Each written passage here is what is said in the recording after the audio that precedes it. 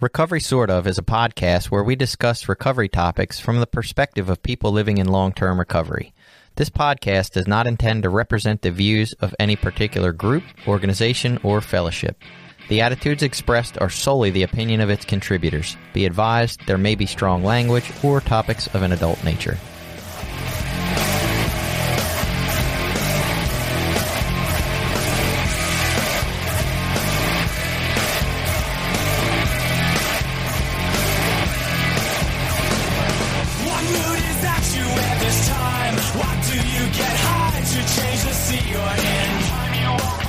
Welcome back. It's Recovery Sort Of. I am Jason, a guy who is not telling his story today.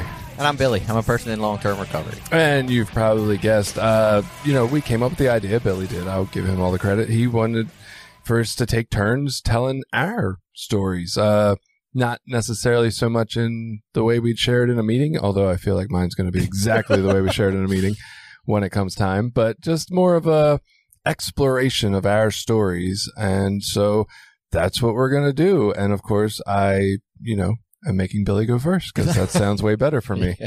So take it away, Billy. Yeah. So one of my motivations for doing this is I've come to understand in my life at this point that everyone comes from different places and we all grew up in different environments. We come into this thing of life with different tools and skills and abilities.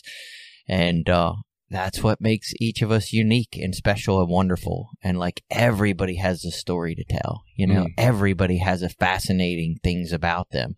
And a lot of people never fucking get asked about themselves or get a chance to talk about themselves or their experience in their life.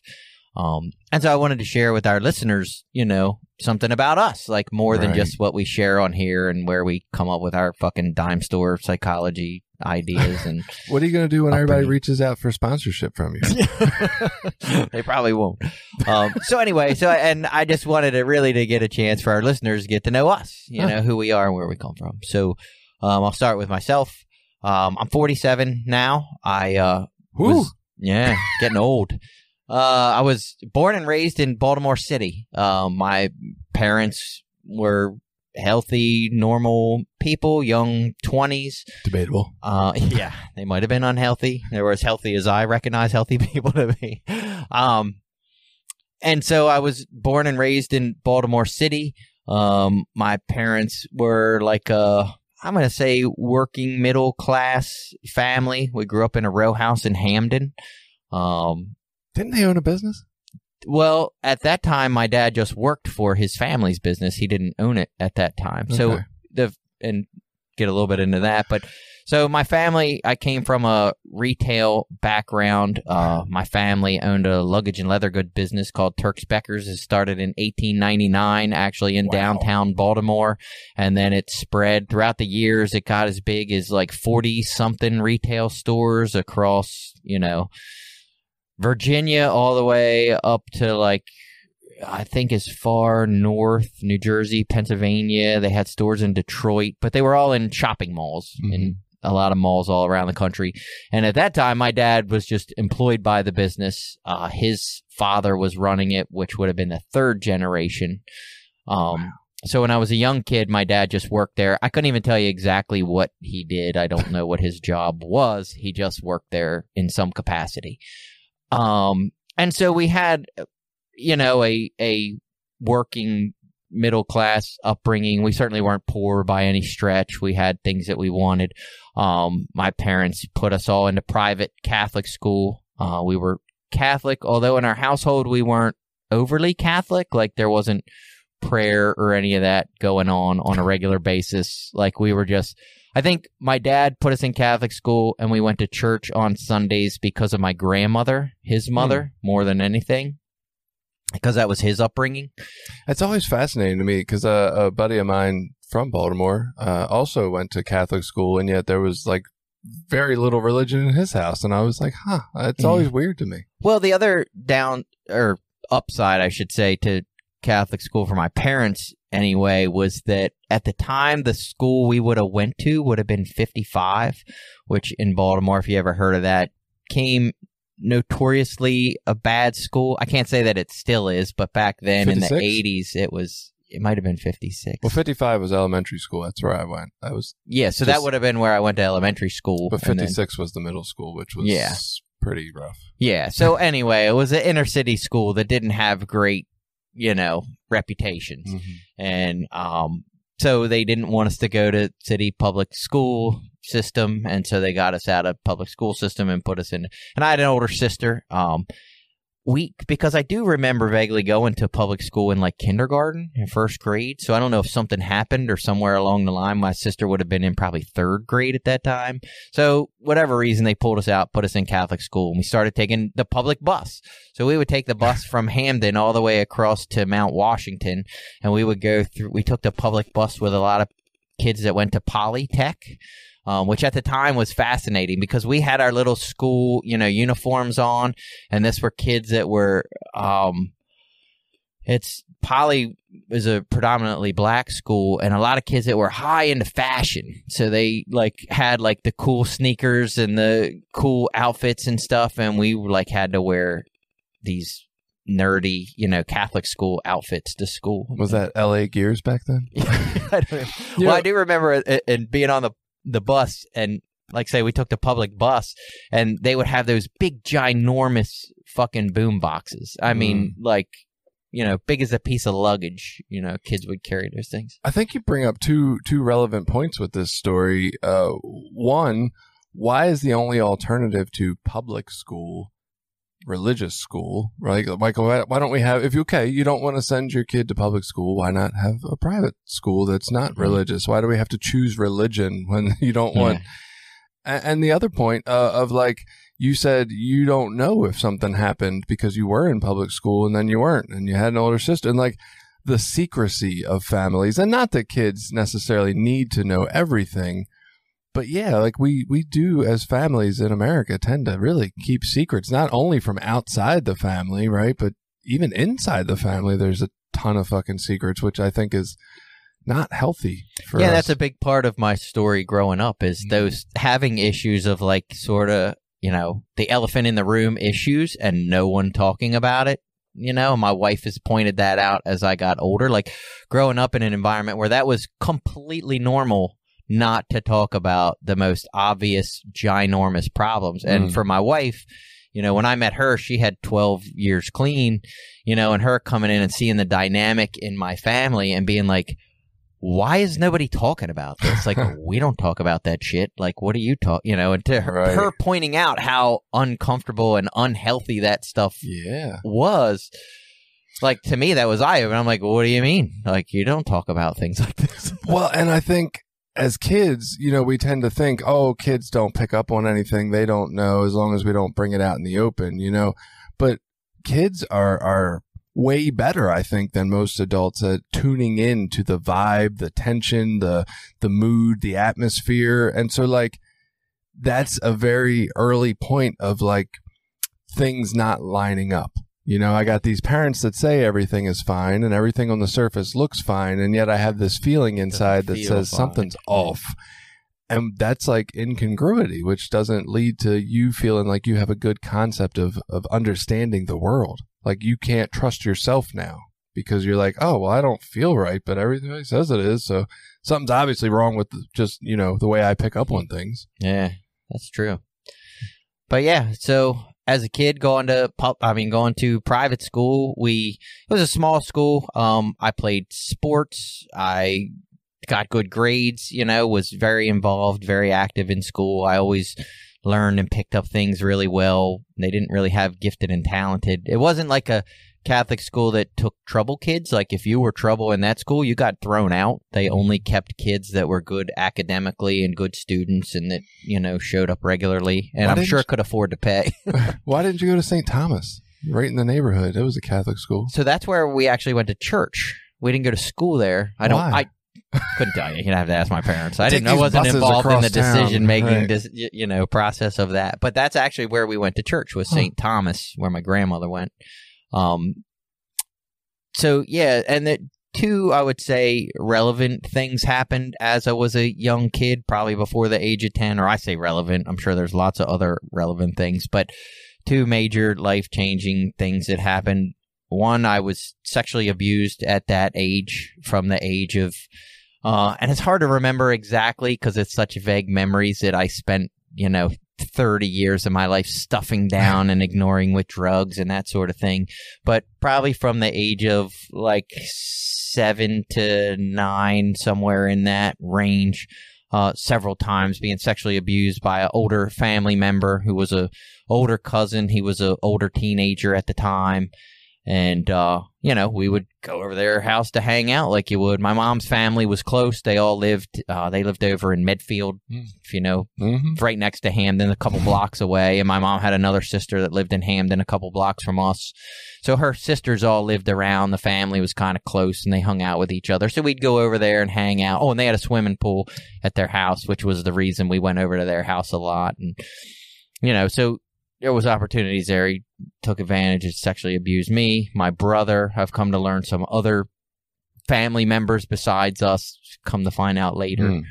And that was, at the time, I don't know how that affected me. I mean, as a kid, that shit's, you don't process it like you do when you're older, when you're going through it. And, but some weird things about that, not to make this too creepy, but like, so this guy had a lot of like Matchbox cars and like these cool Matchbox things and all this fun stuff. And he would, sort of lure you up to his room with these cool things. And I liked to play with those things. But then being in that situation was really uncomfortable and weird.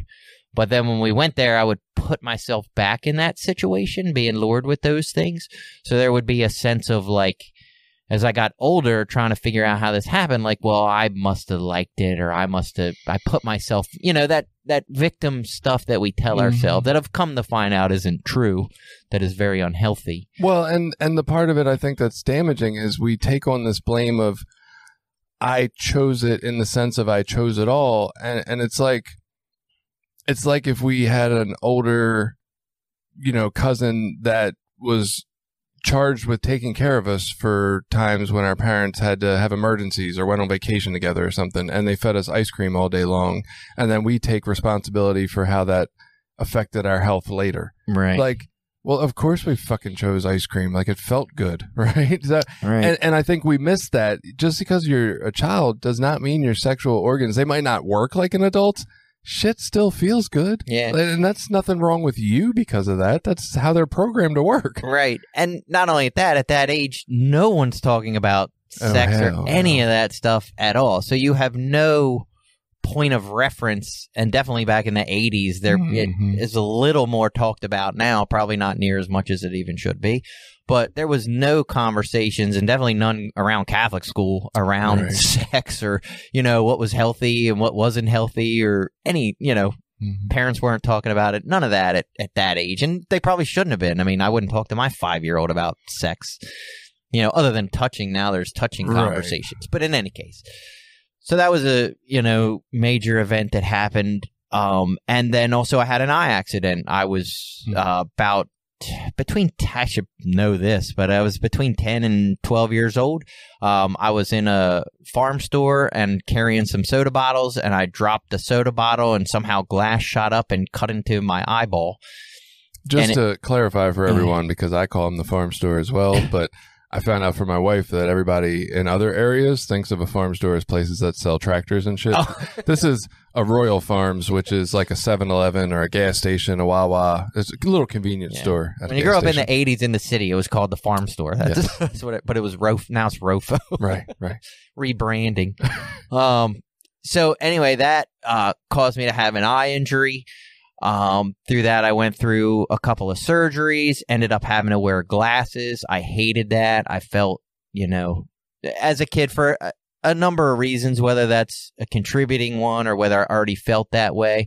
But I, as I got into early teens, I felt different. I felt, unique. I felt like people weren't going to like me, that nobody understood me.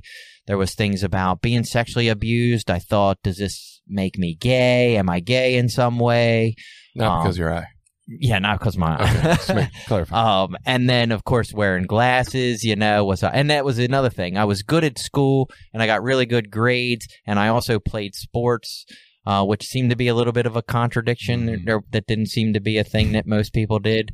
or that I saw anyway. Right. I can't say it's not a thing that most people did. And so as I started getting into being a early teen, it was like, well, do I want to be cool and hang out with the cool kids, or do I want to hang out with like the nerd kids that are getting good grades in school? And, you know, to me, that's where that appeal to sort of the bad crowd came in, is like I almost wanted to be a bad kid to fit in with that crowd more. Because my gut was to like do good in school and follow the rules and get approval. Like that felt like the right thing to do.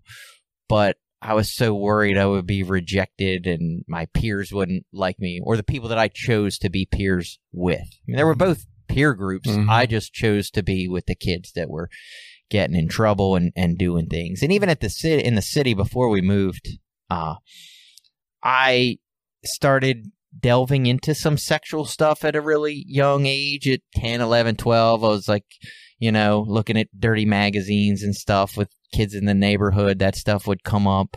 And that's probably too young to be exposed to most of that without any sort of anyone talking to you from an adult or healthy perspective. It was like just being sexually abused and misinformation from kids in the neighborhood. So there was a lot of, and then Catholic school where they don't talk about any of that stuff at all, other than you're not supposed to do it or you're going to hell. Right. Do it when you want kids. Yeah. So growing up that way, like I started to feel like I was destined for hell, that something was definitely internally wrong with me. And then we moved from the city to Cecil County out to Rising Sun, which was like the fucking complete and utter opposite of anything that we had experienced. We moved into a giant farmhouse. It was like a 7-bedroom house built in the 1890s, you know, had a bunch of rooms, big tall ceilings. Why did you move? So at that point, my grandfather had retired. My dad took over the business, so he was probably, I'm guessing, again, I don't know for sure, but I guess he was making a lot more money. My mom wanted to get out of the city. She didn't want to live in the city anymore and wanted to move to the county. So we moved to, I don't know how they found the house in Cecil County. Again, I wasn't involved in any of that decision making. Nobody asked my opinion as a kid. How do you find a house in Cecil County? So they ended up finding this house out in Rising Sun, and I mean, from the outside, it probably looked great. Like we're moving to this little small town. I mean, at the time, Rising Sun was just several hundred people. There was very small. You know, our elementary school was really small, and so I moved out there to Rising Sun, and it was definitely a different, like a culture shock, a culture thing. Kids were doing different stuff. You know, kids around me had dirt bikes and were riding motorcycles and four-wheelers and hunting and shooting guns, and you know, like I wasn't around any of that kind of stuff growing up, like just none of it. So that contributed to the uncomfortableness, the not feeling like I fit in, and then just doing whatever I could to fit in and be a part of. So early on in my, say, that I was 12 when we moved. From 13 to probably 16, 17, I basically would say I was a redneck, like I immediately jumped in with both feet and like, I'm gonna, have a mullet and, get into that kind of stuff. And people had mullets back then? Yeah. It was the 80s, man. I didn't think it was real. Yeah. Oh, see my high school graduation picture. I have a mullet. Put that in this video somewhere. Yeah, so then we moved to Rising Sun, and just things were different. It was a different way of life. It was a lot of things. To me, was very appealing. I liked it. I liked being out around nature, around the country, getting into that kind of stuff. Our neighbor, his family was from West Virginia. They were total hillbillies, and I was all in with that. I went to West Virginia with his relatives, for family trip a couple times because we were good friends. But that was around the age of 13 or so. I was entered to smoke pot for the first time. And immediately when I smoked pot for that first time, I loved it. I thought right away, like, this is the thing that I've been looking for my whole life. All of a sudden, all that uncomfortableness and the way I felt about myself, like I didn't care. I was relaxed. I was calm. I actually smoked some weed. I went to a party with some other kids, and just I felt so different. And just knew that that's what I just wanted to do all the time. And that kind of started, my endeavor into drugs. I wonder if that's like that discussion in the courage episode we had, just that, feeling that 25 level and smoking the weed. And now I feel that normal 75 that everybody else seems to have all the time or other times. Yeah, well, it was I'll make you. I guess in this term, maybe it's okay, but it was definitely a crutch to like get over any sort of social anxiety or any anxiety that I felt. I could get high and that went away. It's funny that we look at the term crutch as a negative, right? You wouldn't ever think somebody who had just broken their foot, you wouldn't be like, oh, disgusting, right. You need a crutch. Right. But if somebody is broken internally, why wouldn't they need something to assist them to, be able to function as someone who's not broken? Right. That just seems like, yeah, duh. And there were some other things too so as a young kid, like I was really late to hit puberty. So I was early exposed into sexual stuff, but I didn't hit puberty till I was like 17. I mean, I was the weed. Probably the weed that fucked me all up. But like at 13 years old, I was one of like the shortest, smallest kids in elementary school, even into early high school. I mean, I don't think I really got much taller until I hit like 16, 17. Your mom was a smoker. Did she smoke during pregnancy? Probably. Ooh. I mean, I would guess. That's kind of before we even knew much about that. But I would guess so. It wasn't as widely like, that's not good. Yeah. What if that had anything to do with it? And again, all these are little things. Like, I don't know what one thing made me feel so inadequate as I got older, but it's all these little things that just lead up to a bigger problem. But there was always a feeling of like not measuring up, not having to be somebody different than who I was. And then about, and through that, smoking weed, that starts to introduce you to different crowds of people. Yeah. This mostly started with my sister had an older boyfriend. She was a little older than me. She's 2 years older than me. So she was 15 and her boyfriend was like 2 years older than her. So he was like 17. And then one of his good friends, who's a guy I'm still friends with today, actually, thought it was fun to get all the kids to smoke weed. Like he thought that shit was fun. And, they were into like sort of the heavy metal rock music and had like the long hair and, this was like the Rambo / Red Dawn time in the late 80s where it was like, yeah, if the commies come, we're going to run out to the woods and build a fort and like hold them all off with, with guns. And yeah, so we would go out into the woods and build forts and, do all kinds of dumb shit while we were smoking weed and drinking and carrying on as kids. I mean, looking at the situation today, y'all might have been able to hold off the Red Army. Just saying. But, that was where my using started. And in the beginning, it didn't have a ton of negative consequences. I mean, I kept up with my grades. I still played sports. I started smoking cigarettes real young. I'm sure that didn't help with the growth stuff either, and, but that crowd of people that the bad kids that were into, the bad stuff. Yeah, that was what appealed to me. That's what I thought was cool.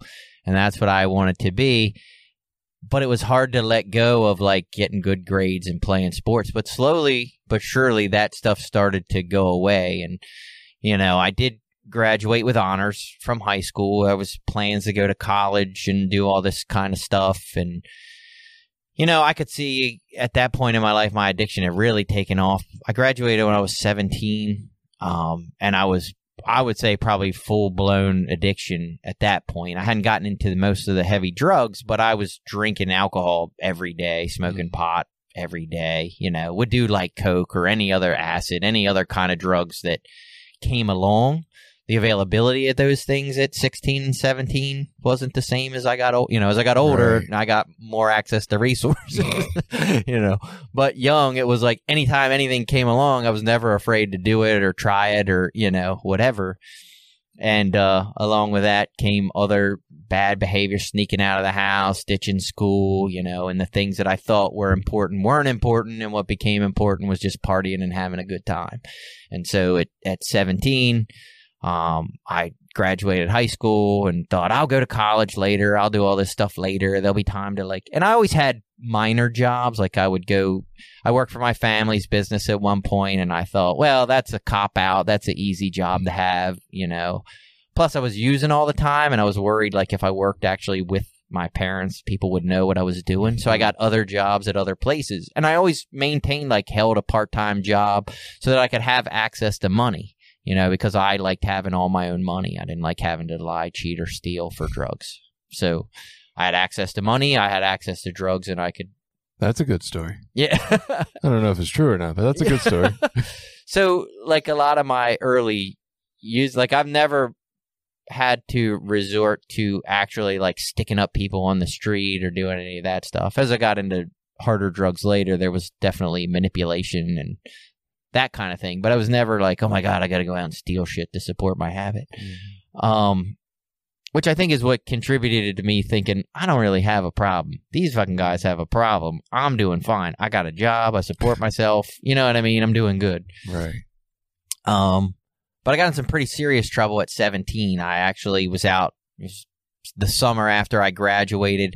I was out partying with a friend of mine, and got pulled over. We were drinking and driving, and we had a quarter pound of pot in the car that was all divided up into separate baggies. And that sounds a lot bigger than what it was actually. The story sounds like we were dealing drugs, and we sort of kind of were, but it was homegrown backwoods, rising sun, crappy pot that his uncle grew. Right. It's one of those kind of deals. It wasn't some great weed that we were doing. Anyway, long story short, the cops don't care if it's backwoods rising sun weed or not. To them, it's a whole bunch of weed, and it's all divided into baggies. And so I ended up with some pretty serious criminal charges out of that. Caught a big-time dealer out here. Yeah. On my resume. And that started me into the legal system of oh, great, now I'm into court and probation and judges. And, at that time, my parents got me a lawyer, and I went to treatment. My first time into treatment, I was 17. It was a private adolescent rehab. And it was fun. It was like a summer camp. It was great. It was out in the woods, out down in Lower Delaware. And the program at the time was called New Beginnings at White Oak, which they're not around anymore. I don't know whatever happened to them. That didn't work. If that place is, yeah, right. But they had a ropes course, and you would go, and they did all these trust exercises with, and it was my first introduction to recovery and addiction, and that there was a problem, with my using. And I definitely wasn't ready to stop. I only went there for court stuff. But, what I remember was that's the first time that I had actually talked to another human being about being sexually molested. I actually talked to a counselor there when I had gotten clean for the 30 days or whatever that you were in there. I told him what happened. He asked if I wanted to talk to my parents about it. I said, I don't want to talk to them about it. You can talk to them about it if you want to, but I'm good. That was the extent of that. You got 30 days off the bat. Yeah. That's a lot. So I got out of that place and immediately went right back to doing what I did and getting high because I didn't want to stop using. Right. Was there a period where it seemed alleviated then though? Was it oh, I don't have to use as much and I don't have to be as bad, so to speak? I don't know. I feel like you held a job the whole time, so that really didn't. Yeah. And that's, of course, part of all the contradictions of myself. It's I was always in some state of trying to manage my using. I and manage is such a loose term in that respect. I didn't frequently, I should say, use to the point where it's oh my God, I can't go to work the next day. That happened occasionally, but like that would happen. I'd be like, whoa, fuck, that's a problem. Like I can't do that. So as long as I can still like make it to work the next day. And I would use these justifications, you know, to sort of manage my using. And I started looking at like the wrong markers for things. So like I would look at things like, well, I made it to work as the goal, not I'm actually showing up with an ability to actually do the job in any functional manner. You know? I made it to work. I took a nap for 4 hours, but I made it. Yeah, and I just had jobs that either didn't matter that much, or one of them was like a cleaning company where we went out and cleaned offices at night. And one of the guys that worked there, we got high when we went there. So, you know, whatever kind of shitty work we did didn't really matter that much. I mean, it was emptying trash cans and sweeping floors, you know, it wasn't like overly difficult. So yeah, then I started in. There's just some joke in there about working for cleaning while you're living dirty or something, but I don't think that way anymore. So yeah.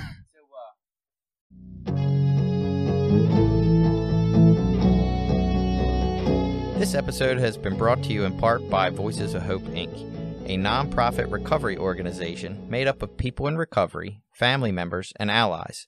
Together, members strive to protect the dignity of those that use drugs and those in recovery by advocating for treatment, harm reduction and support resources, and mentoring.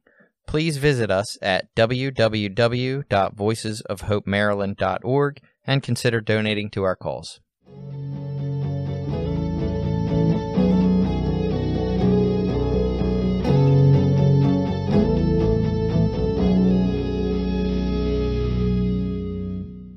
In that rehab, though, I was first introduced to 12-step recovery, NA meetings, AA meetings, all that stuff. I did sort of immediately felt at home in NA meetings, mostly because, especially in the late 80s, early 90s, that seemed like all old dudes in fucking AA, and it was all people that I could relate to in NA. It was, even though I was young, it was guys I was familiar with from around like their Rising Sun party scene. It was old biker pagan guys, and you know what I mean, like people that use drugs. Like, they have a kind of similar look to them. I don't know. Makes sense. Yeah. And so I felt, and there was younger people there too, and you know, I just felt more at home in NA meetings. But of course, I didn't stay, and I didn't stay clean, and this is where things get really hazy, because then my using really progressed into like my early 20s. I ended up in treatment again at some point in an adult treatment center.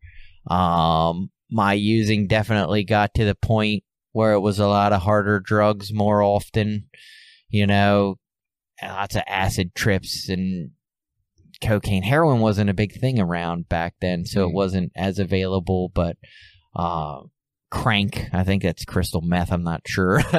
They used to call it crank. That's what the old bikers used to call it. You know, that's where you get the crank from, the old biker dudes. And, you know, just doing whatever was available, whatever I could find to get high, you know, was really it. But it predominantly drinking, smoking weed every single day of my life. And, you know, college and things were on the back burner. Now, all this, so through all that legal stuff, I ended up with like a 5-year probation sentence. And, you know, had to report every month and drug tests and counseling and all that. And I did all the physical things I was supposed to do, but I never stopped using. I can't remember what they were called now, but all the how you get through drug test things, the drinks and the pills, and like, whatever all that shit. I did all of that shit all the time to go pass my drug tests. Wow. And yeah. Sounds expensive. It probably was. Yeah, I don't remember.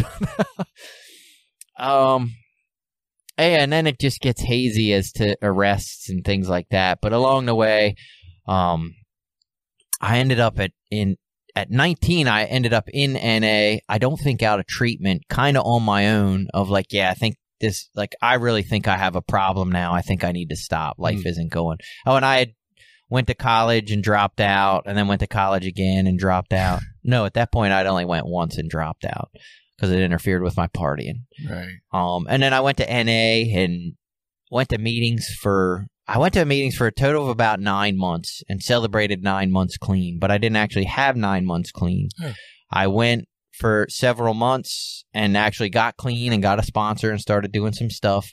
And then somewhere in the middle there, my cousin had said, hey, a group of us, and this is a female cousin with a bunch of her girlfriends from high school, said, hey, we're going down to senior week at Ocean City. Do you want to come stay with us? And I said, fuck yeah, because who wouldn't want to go stay with a group of high school seniors graduating for senior week? So I said, fuck yeah. So I went down to senior week and drank and partied with them that whole week, and then came back and was like, oh shit, I can't tell any of these people in NA any of this. These are all my new friends and people, so I'll just act like I'm still clean. And so I just acted like I was still clean and kept going to meetings. Did you use after that here and there? No. Or you just... Yep, just that week up to 9 months. And I didn't think that it was okay. I knew. I don't know. But imagine if there wasn't, right. I'm just thinking, imagine if there wasn't this prioritization of clean time or the stigma around the idea of relapse. And if it was just not a big deal. And if you'd have been able to talk about it and be honest, oh yeah, man, I slipped up. I went down there. I did that. I'm back. I'm all in. I wonder if that would have, you know what I mean? Who knows if you went back out because of the shame of feeling disauthentic or inauthentic with those people after a time, or... Yeah, I don't know. I mean, it's so hard to think back now to what, sick as our secrets. I could tell you what put me in the place of wanting to use again was going back around my old friends, after that time, because there was something to be said for, I did partying, you know what I mean? There is some fun around that stuff going, and people carrying on and drinking games and lots of sex, and you know what I mean? Yeah, there's excitement in all not of as that. much random sex happens clean and sober. I gotta be honest, it just doesn't. No, and when you're just showing up and going to work and paying your bills, and there's not as much excitement. I mean, maybe there can be. I'm sure there can be, and I have different things that excite me now. But at 19, 20 years old, yeah, I'm going to eat lunch when we leave here. Yeah, that having long-term long-term goals was not on my... healthy people might have long-term goals. Right. I did not. So then I just went back around my old friends and old people that I liked. And in the beginning said, I'm not going to use, but I'm still going to hang out with these guys and it'll be fun. And I really probably thought that. But whether I really thought it or just lied to myself is hard to say. Right. But then I ended up back around my old friends and started using again. And I'm not one of those people that came in and out or says it ruined their high, or none of that happened. I went right back to getting high and was like, fuck yeah, I'm good. And I did that for 8 years until I got clean this time. But then after that, I can't remember when heroin kind of came around to the area of Rising Sun. It was the early to mid 90s, and then I did heroin for the first time, and I loved that. Was the new thing of oh, this is what I really been looking for my whole life. This is what I want. And that got fairly unmanageable, a little more unmanageable than some of the other drugs. Unsurprisingly. Yeah. And so in the time that I actually was clean, my brother was in a really horrific accident. He was coming home from high school, bringing his girlfriend home, driving down the road, and a guy crossed the center line and hit them two head on at 80 mile an hour. He was passing another car or a truck, and he couldn't see a car around there, so he just jetted out. And when he jetted out, they were there. He was going 80 some mile an hour. My brother was probably going 60-ish mile, and they hit head on with no brakes.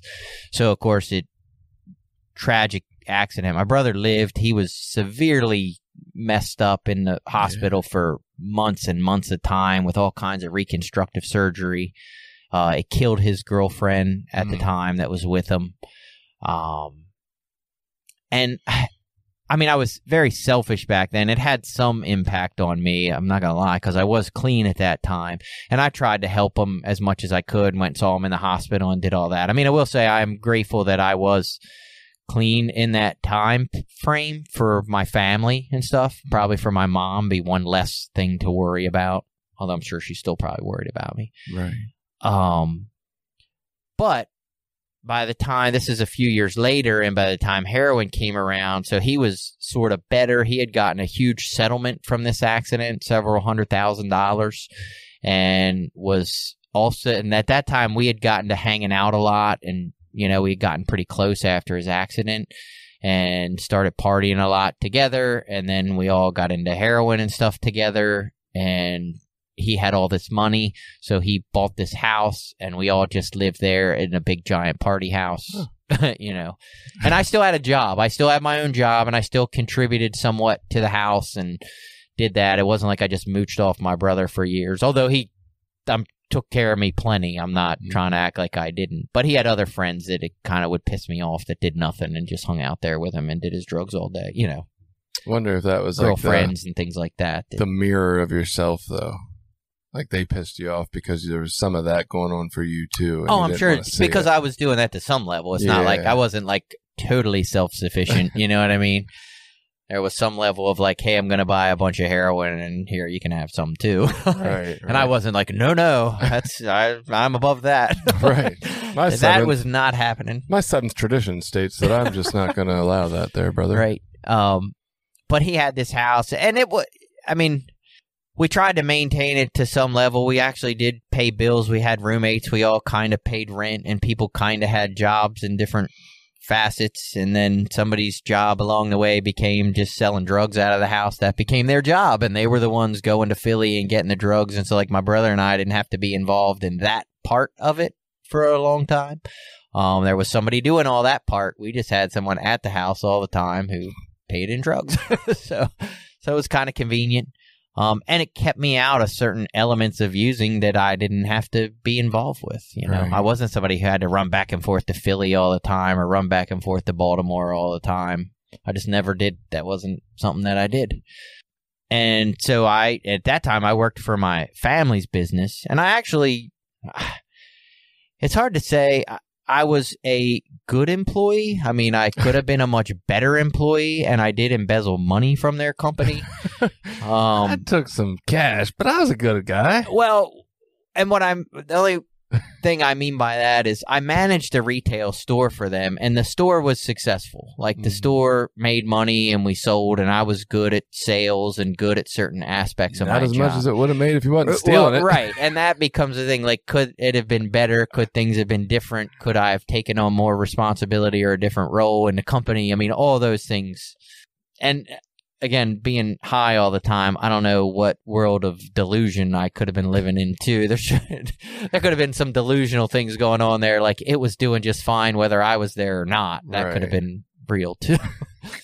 But I showed up for work, and I did some semblance of a job at a store that was somewhat successful, you know, in a company that had 30-some stores that they weren't all successful. You know, there were other stores that weren't successful. So anyway, but whether that could have been more luck, I can't say for sure. I don't attribute that to anything great that I was doing when I was on heroin in the bathroom. But in any case, at that point in my life, you know, things did start to get pretty, like, that's a point in my life where I could really see, like, oh, fuck, I am definitely addicted to drugs. Like, I could not go without being high any amount of days. And then things started to really, that house got pretty crazy. It was, you know, my brother played in a band with some other guys who played in a band, so we would have like a band there playing all the time, and people just drinking and partying and car crashes, and I mean, just any kind of chaos you could think that would come with a situation like that was that house. The cops were there bunches of times. I got arrested there at least once. They charged me with serving minor to alcohols because I was one of the only people there that was 21 and owned the house. So, yeah, it was like weird shit like that would happen. And the cops were there quite a bit for neighbor complaints and different things.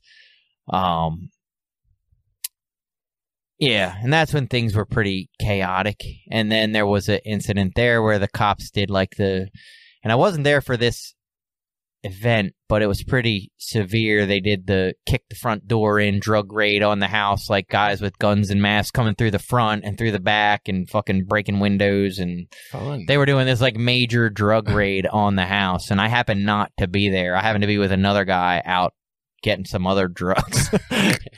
And that situation could have been really a lot worse than it turned out to be.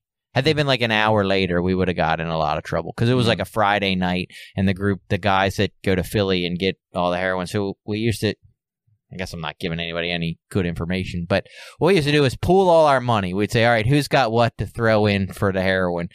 We'd pool all our money. The one guy would go up and get whatever, and then we'd figure out how much we had to sell to make all our money back, and then divvy up the rest amongst each other. So you would, in essence, get yours for free as long as he could sell whatever to everybody else, you know? So we had a system worked out, something like that. Didn't always work out that well, but occasionally it did. I'm just thinking about the incompetence of the police force that didn't know to wait another hour. I know, right?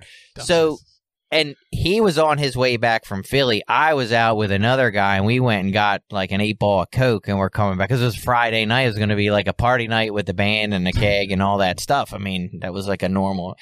And we literally drove by the house with all the cop cars in the yard, me and the guy with the Coke, and we just kept on driving, you know, right on by, and we're like, holy fuck. So it was kind of that close to being like a serious situation. Not that it wasn't serious. They still charged us with all kinds of crazy stuff. And it sounded a lot worse than it was, or maybe it was minimalist thinking at the time, but I was charged with all kinds of heroin distribution, because there was things like scales and baggies and empty baggies and all kinds of paraphernalia everywhere, and we were trying to grow some pot plants that we weren't really growing, you know. We weren't good at cultivating, like we had a major weed, but we're a bunch of drug addicts trying to grow pot plants. So there was like 6 or 7 pot plants that were, you know, 3 or 4 feet tall growing in the fucking room, and just a lot of shit like that. It was like a failed drug addicts. And, but so they charged us with all of this stuff. I mean, there was 5 of us that lived there. All 5 of us got charged with, you know, distribution of heroin, distribution of marijuana, possession of all those things, maintaining a public nuisance, and then conspiracy charges on all that, which doubles everything that they put a conspiracy on. You know, it's just a bunch of crazy shit. Ridiculous. Yeah, that was, like, ridiculous, and that's the way it felt. It's like, this is ridiculous. Like, we're not major drug dealers, you know, supplying to all of Cecil County. It's like, but it doesn't matter. Or maybe you were. Yeah. And that was sort of a foray into me going to jail. That's how I ended up in jail. So that was a violation of probation, obviously. Up until that point, I'd been able to either finagle or talk my way out of violating probation.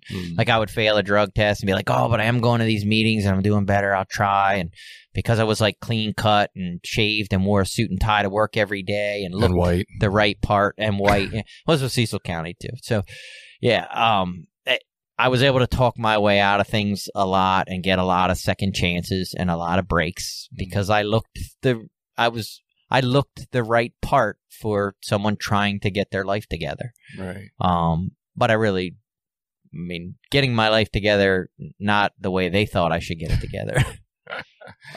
We got the heroin. Cool. I got the Coke. It's all coming together. Right. It's good. I just do the heroin all night and I do Coke to keep me up the next day. It works out. So yeah, things got pretty chaotic after that. And that started a series of events where it was like, well, there's no denying there's some real problems going on here.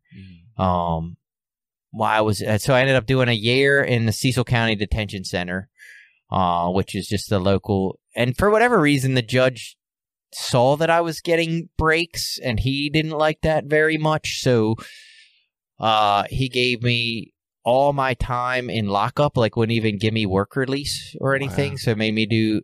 And at the time in Cecil County, you could only do a year was the maximum, or then they would send you down to Department of Corrections. Well, everybody kept telling me, oh, dude, you'll be fine. If they send you down to Department of Corrections, you'll get immediate release because they're overbooked and everything's crowded and you have no violent offenses. It's all just drug possession and petty shit. Like, they're not going to care anything about you. They're going to send you in with an ankle monitor. So I was like, yeah, that'd be great. I can do that. Fine.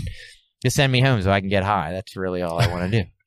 But that's not what happened. He ended up giving me 364 days in Cecil County Detention Center with no work release, which meant I had to stay here in Cecil County in lockup. And I only did like 8 months of that. But I spent my 21st birthday in jail, spent my 18th birthday in rehab. And that was my only real length of time spent in jail. You know, was in the Cecil County Detention Center. So I'd never been to prison or anything. after that was a series of trying to use successfully without using hard drugs. So after I got out of jail, I said, well, I'll just drink and I'll just smoke weed and that'll be fine. And I still just did those things to complete excess of my life. I still drank every day to black out, like, and just thought that was normal. Like that was, you know, and you'd go to the alcohol classes and they'd be like, do you black out when you drink? I'm like, fuck yeah. Like that was a goal. like absolutely. Do people drink for any other reason? Right. And I just thought if I just drink and smoke weed, I'll be able to manage my life then it'll be okay. And it wasn't, you know. I did that for about 4 years and eventually ended up violating the probation on something or another. I can't remember. Oh, so from the whole thing with the drug raid on the house, I ended up with a 4-year suspended sentence. And so if I violated probation, I had to go do that 4 years. And then, of course, I violated that probation. And through this, I had gotten other arrests, too. And they are all vague. And, like, I think I've had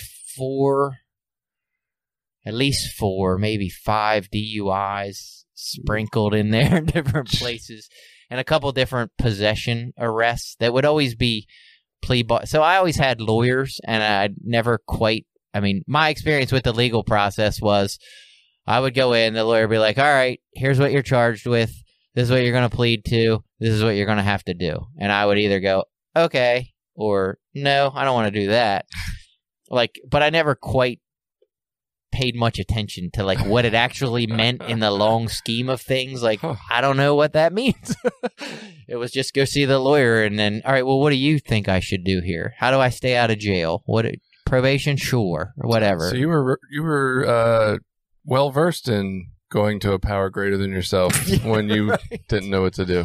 Right, but I lost my license at times. I had my license taken away. I had to go through driving classes to get my license back and alcohol monitor programs. All that stuff sprinkled in there somewhere along the way. But then, yeah, that 4 years was like, and I never did heroin, cocaine, acid, nothing, no heavy drugs. I just was going to drink and smoke pot and have a manageable using life. And, I mean, I managed. I ended up renting a room off a guy that also drank all the time, and I partied with him at his house and could never really maintain any sort of quality relationships. Couldn't ever maintain any sort of girlfriend type relationships. Like those relationships were always relationships of convenience. Like I hung out with a girl as long as it was convenient and fun and felt okay. But as soon as somebody else came along or she wasn't available or she wasn't doing what I wanted to do, let's get a different girl. And I'm sure sometimes they would stop calling me. It wasn't like I pulled all the strings. Sometimes they just stopped calling me. I'm like, hey, where did she go? Why did she stop calling me? Like, fuck, she's not calling me back anymore. Like, that happened too. But that was like relationships were just kind of like that. They were just relationships of convenience, and there was no emotional or intimate connections. And then at some point, that life just got pretty shitty. Like, I could see that it didn't matter what drugs I was doing or you know, what drug it was. Like, I used to excess until it took precedent over everything else in my life. You know, using had to come first, and then as long as I could use, then everything else could fall in line behind that. And when you're just drinking and smoking weed, that's a lot easier to maintain. But there's still a lot of chaos that comes with, like, hey, I blacked out last night and spent all my money, and now I got to figure out what I'm going to do for rent. Like, hey, I blacked out last night and crashed my car into something, and I don't know what I hit or where I hit it, but my car is fucked up. Like, that hopefully kind it wasn't of stuff. a person. Yeah. Or living. You know, or asking people, hey, you know, I don't know what I did last night. Do you remember, you know, who I was with or where I was or what the fuck happened, you know?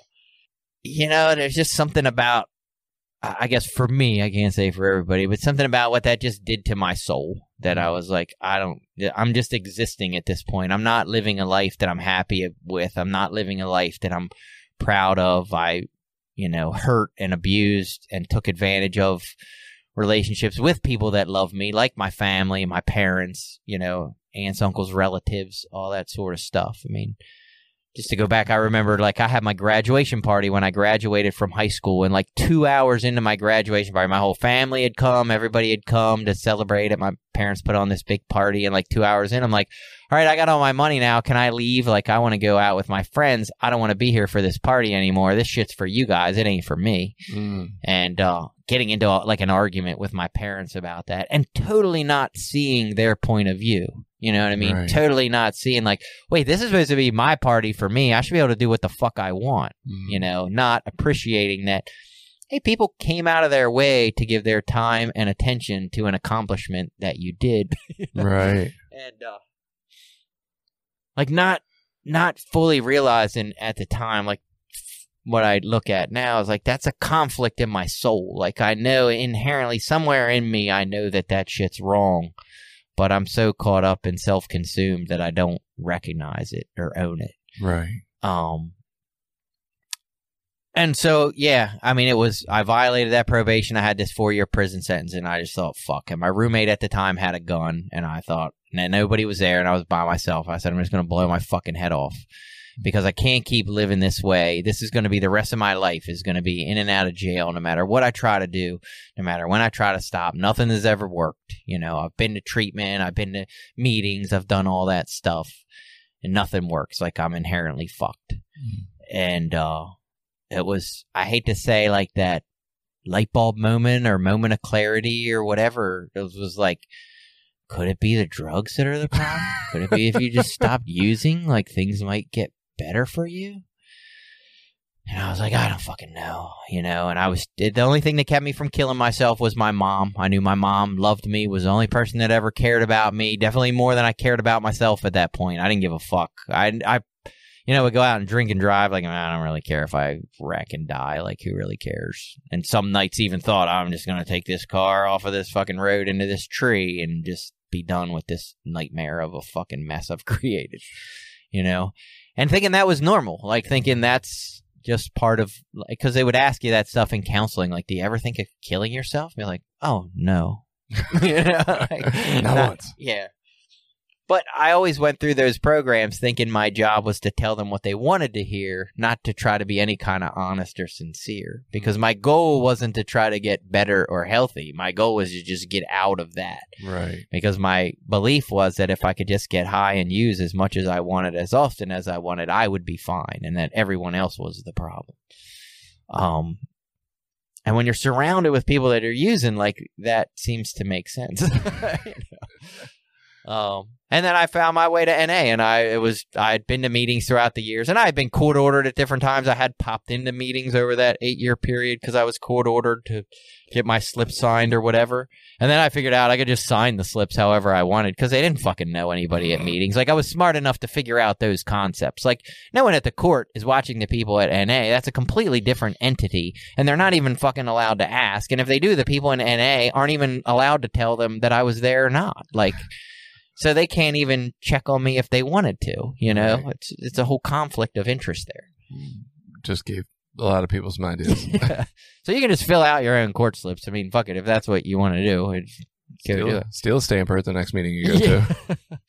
And so I would just, sign them. But anyway, I remember there was this meeting on Wednesday night. And all that happenstance on a Tuesday. And I went to that next day, woke up.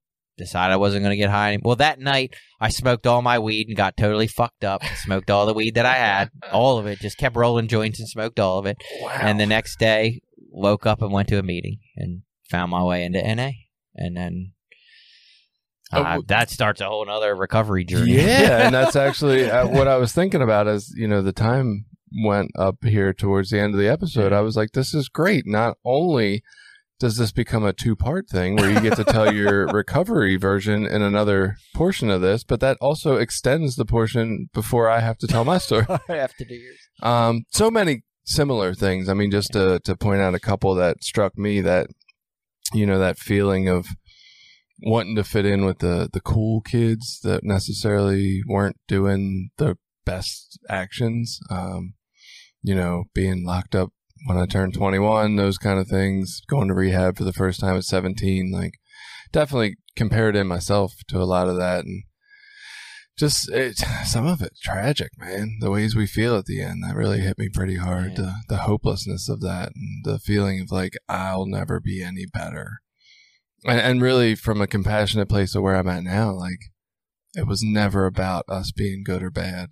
Well, and now in retrospect, like, I look at so many things, like, I had so many opportunities or breaks, you know, that a lot of people don't get, that I'm now completely grateful for. Like, I had a family that loved me, and at almost any time in my life, if I went to my parents and said, I need help, I need to go to treatment, they would have sent me to treatment. You know, they would have paid for it. They would have done whatever. And they were always there to support me.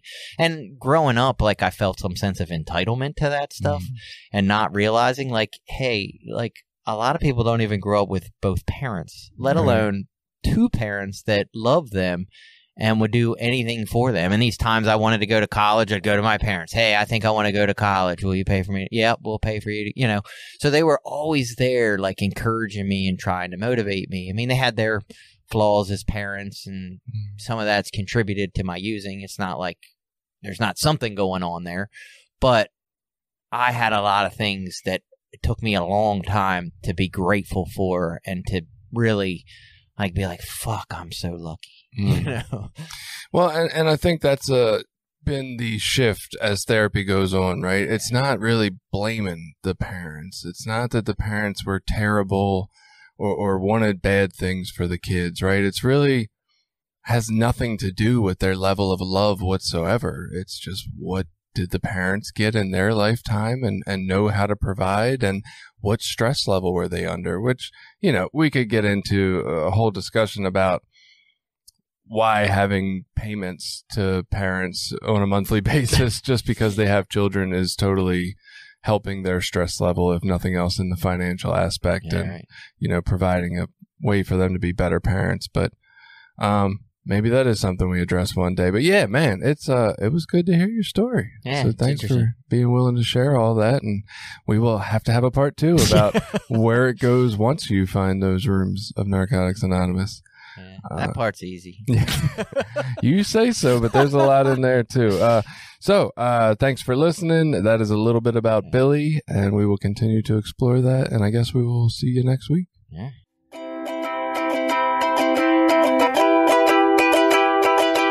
Did you like this episode? Share it with people you think might get something out of it. Check out the rest of our episodes at recoverysortof.com. Also, while you're there, you can find ways to link up with us on Facebook, Twitter, Instagram, Reddit, YouTube, anything. We're always looking for new ideas. Got an idea you want us to look into?